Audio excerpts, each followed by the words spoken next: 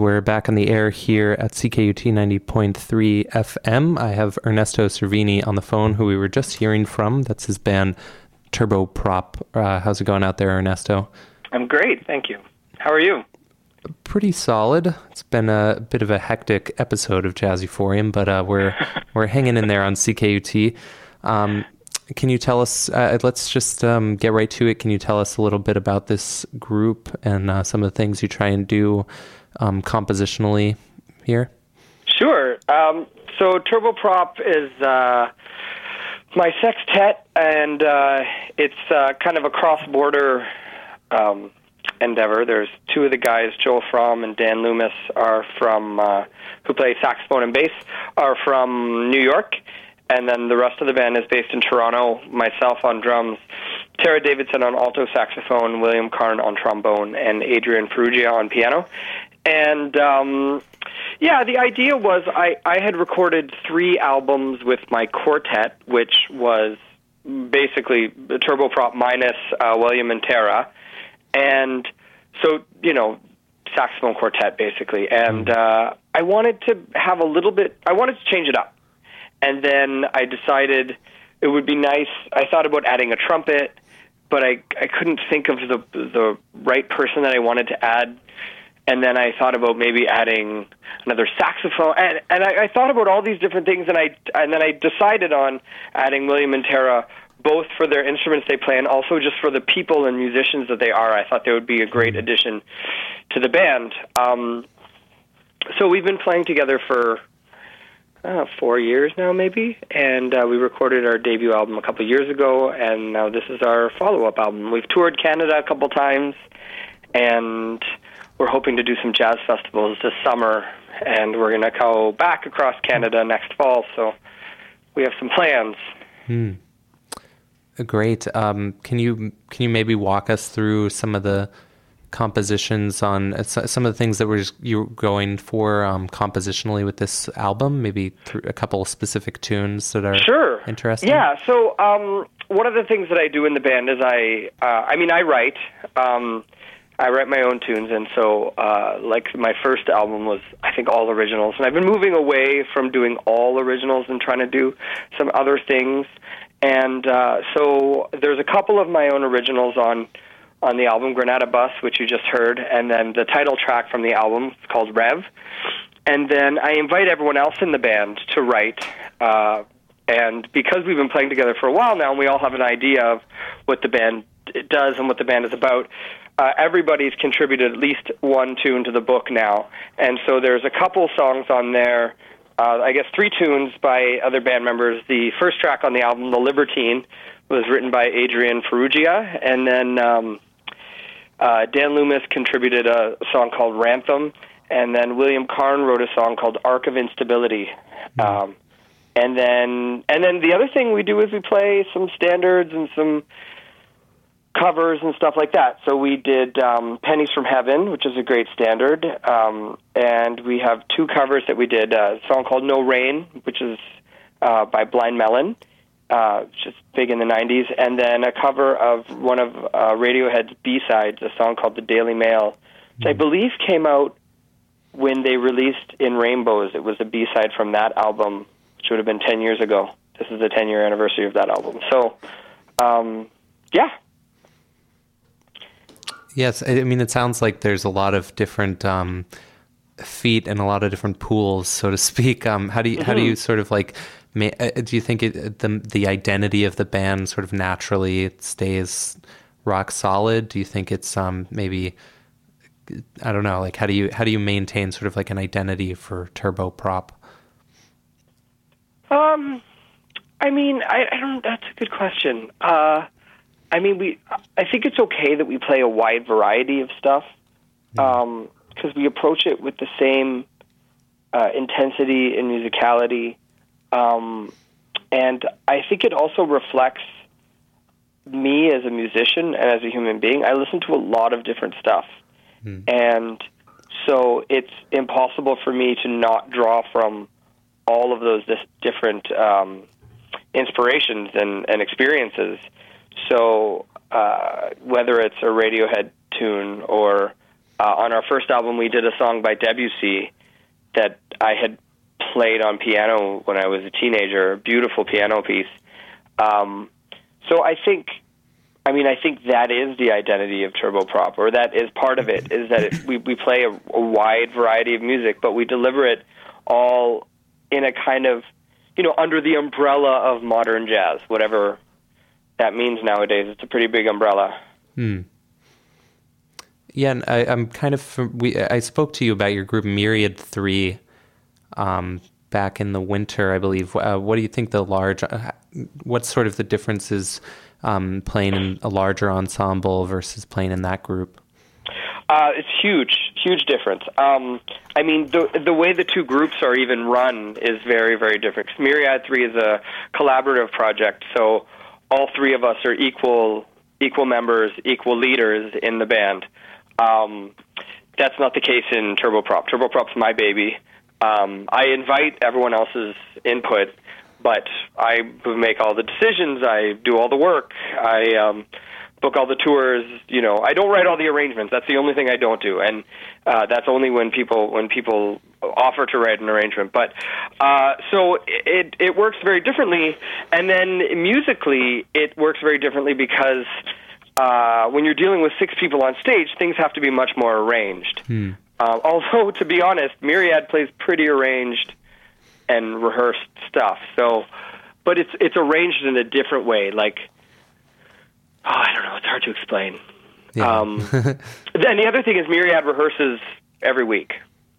So the music is really developed, and whereas Turboprop usually rehearses once before a tour. And then that's pretty much it. I get the band to play as often as I can, but, with 2 of the guys living in New York, it's hard. And then sometimes we'll do gigs around Ontario and just use Canadian bands to fill the tenor, sax, and bass chair, just because I can't afford to bring them up. So we do get to play fairly often. I try and keep the band fairly busy, but again, it's not like Myriad where we're rehearsing every week. I don't know many bands, like jazz bands, that rehearse weekly. And we just felt like that was a really important thing.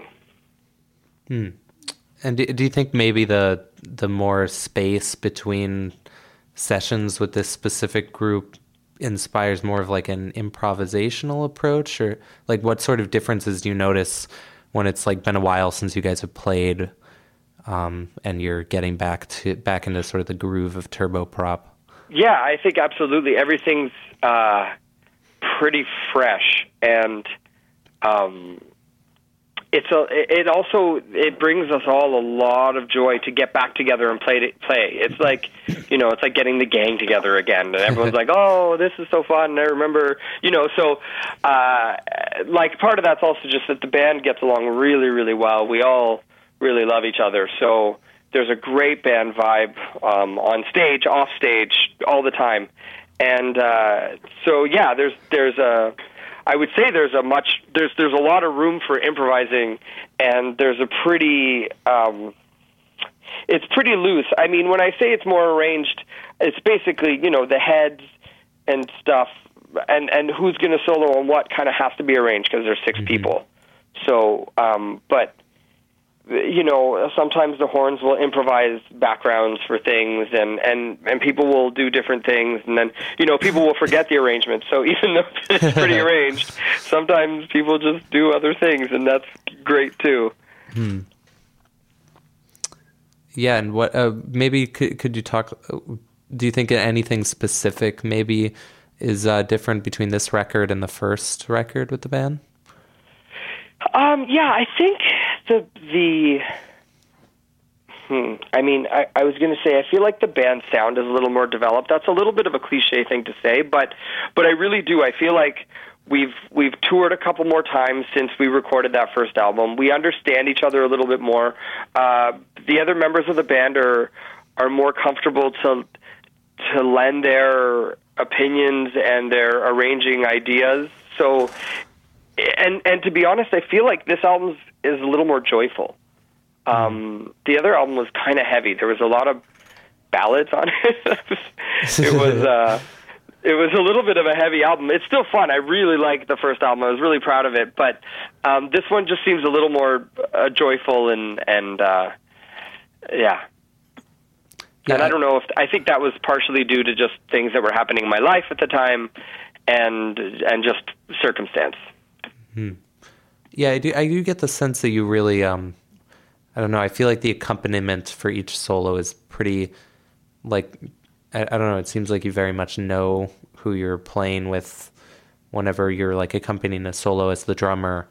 Do you think that your sort of, like, individual relationships within the band are stronger, too? Sure, absolutely. And the other thing is we always record at the end of a tour. Or not, well, no, I was going to say not always, but yeah, we do. We always do, and I try and make sure that I do that with every band that I'm in if I can. So, you know, we've just played together for a week and a half when we go into record. So I really know, you know, I'm playing specifically for that soloist on every solo, and I'm accompanying them and trying to, you know, change my accompaniment for whoever it is. So yeah, and that grows over time, and then also, like, it grows in that short 10-day, 15-day period when we're touring and then recording, but it's been growing for years. You know, I've been playing with Joel for 10 years now, and Tara and I started playing together when I was 12. Like, we've been playing together for over 20 years, off and on, of course, but we started playing together when we were teenagers. So we all are gaining a better appreciation for each other and for each other's playing, and we're getting more and more inside each other's playing. Great. I want to get into this Radiohead cover, the Daily Mail. Can you tell us how you sort of tried to capture that recording in a new way? Sure. So I'm a huge Radiohead fan, and I'm actually in a Radiohead cover band here in Toronto called Idiotech, and we've played actually in Montreal 2 or 3 times now at Club Soda, and it's been amazing. It's been really fun. And so I listened to their stuff a lot. I recorded 2 + 2 = 5 on one of my earlier quartet albums, and when I heard the Daily Mail, I just fell in love with it. I mean, it was a long time ago. It was 10 years ago. So I wrote a chart for it right away for the quartet, and I just liked how there was that really simple chord progression at the beginning on the piano, which is basically taken right from the Radiohead version. And then I thought, wouldn't it be nice to just let the bass play over this for a while, and just develop something, and then when it eventually gets into the groove, the melody comes in, and then that's pretty much it. We just play the tune after that. So the improvising on the song all happens at the beginning. Once the tenor sax comes in with the melody, then we just play the melody and let it go. And it's kind of fun. It's an interesting one to play because, you know, when you hear Radiohead, you're like, okay, this is going to be thrashy, and it does get a little thrashy, but I play the whole song on brushes. It starts out as a ballad. So it was kind of a way to take Radiohead and, I was going to say, spin it on its head. Just do something a little different with it. But it's still true to the tune. I mean, we're just playing the tune. I didn't write any new sections. I didn't overly arrange it. I just tried to capture the, like, intensity of what they bring, but in a kind of mellow jazz setting. Does that make any sense? Sure. Yeah. We'll get into that. Thanks for calling in. Yeah. We're speaking about the record Rev out on Anzac Records. Do you have plans to tour Montreal anytime soon? Well, I'm hoping, crossing fingers, to be at the festival next summer. If not, I mean, I'd like to. I'm dying to get to Montreal, and I know I've talked to some people who have said, man, you got to bring Turboprop to Montreal. So I'm trying to figure out where is a good spot to bring a sextet where we can, you know, make some money and play to a good audience. Because I would absolutely love to. I love that city, and I don't get there as often as I'd like to. So, but if all goes according to plan, hopefully next year at the festival. Awesome. So yeah, we'll keep up with this album Rev, and we will put your name in the back of our minds for the upcoming summer. Yeah, thanks again for calling in. We're going to hear the Daily Mail and then get back to our programming here on CKUT 90.3 FM. Thanks again, Ernesto. Thank you very much. It was a pleasure.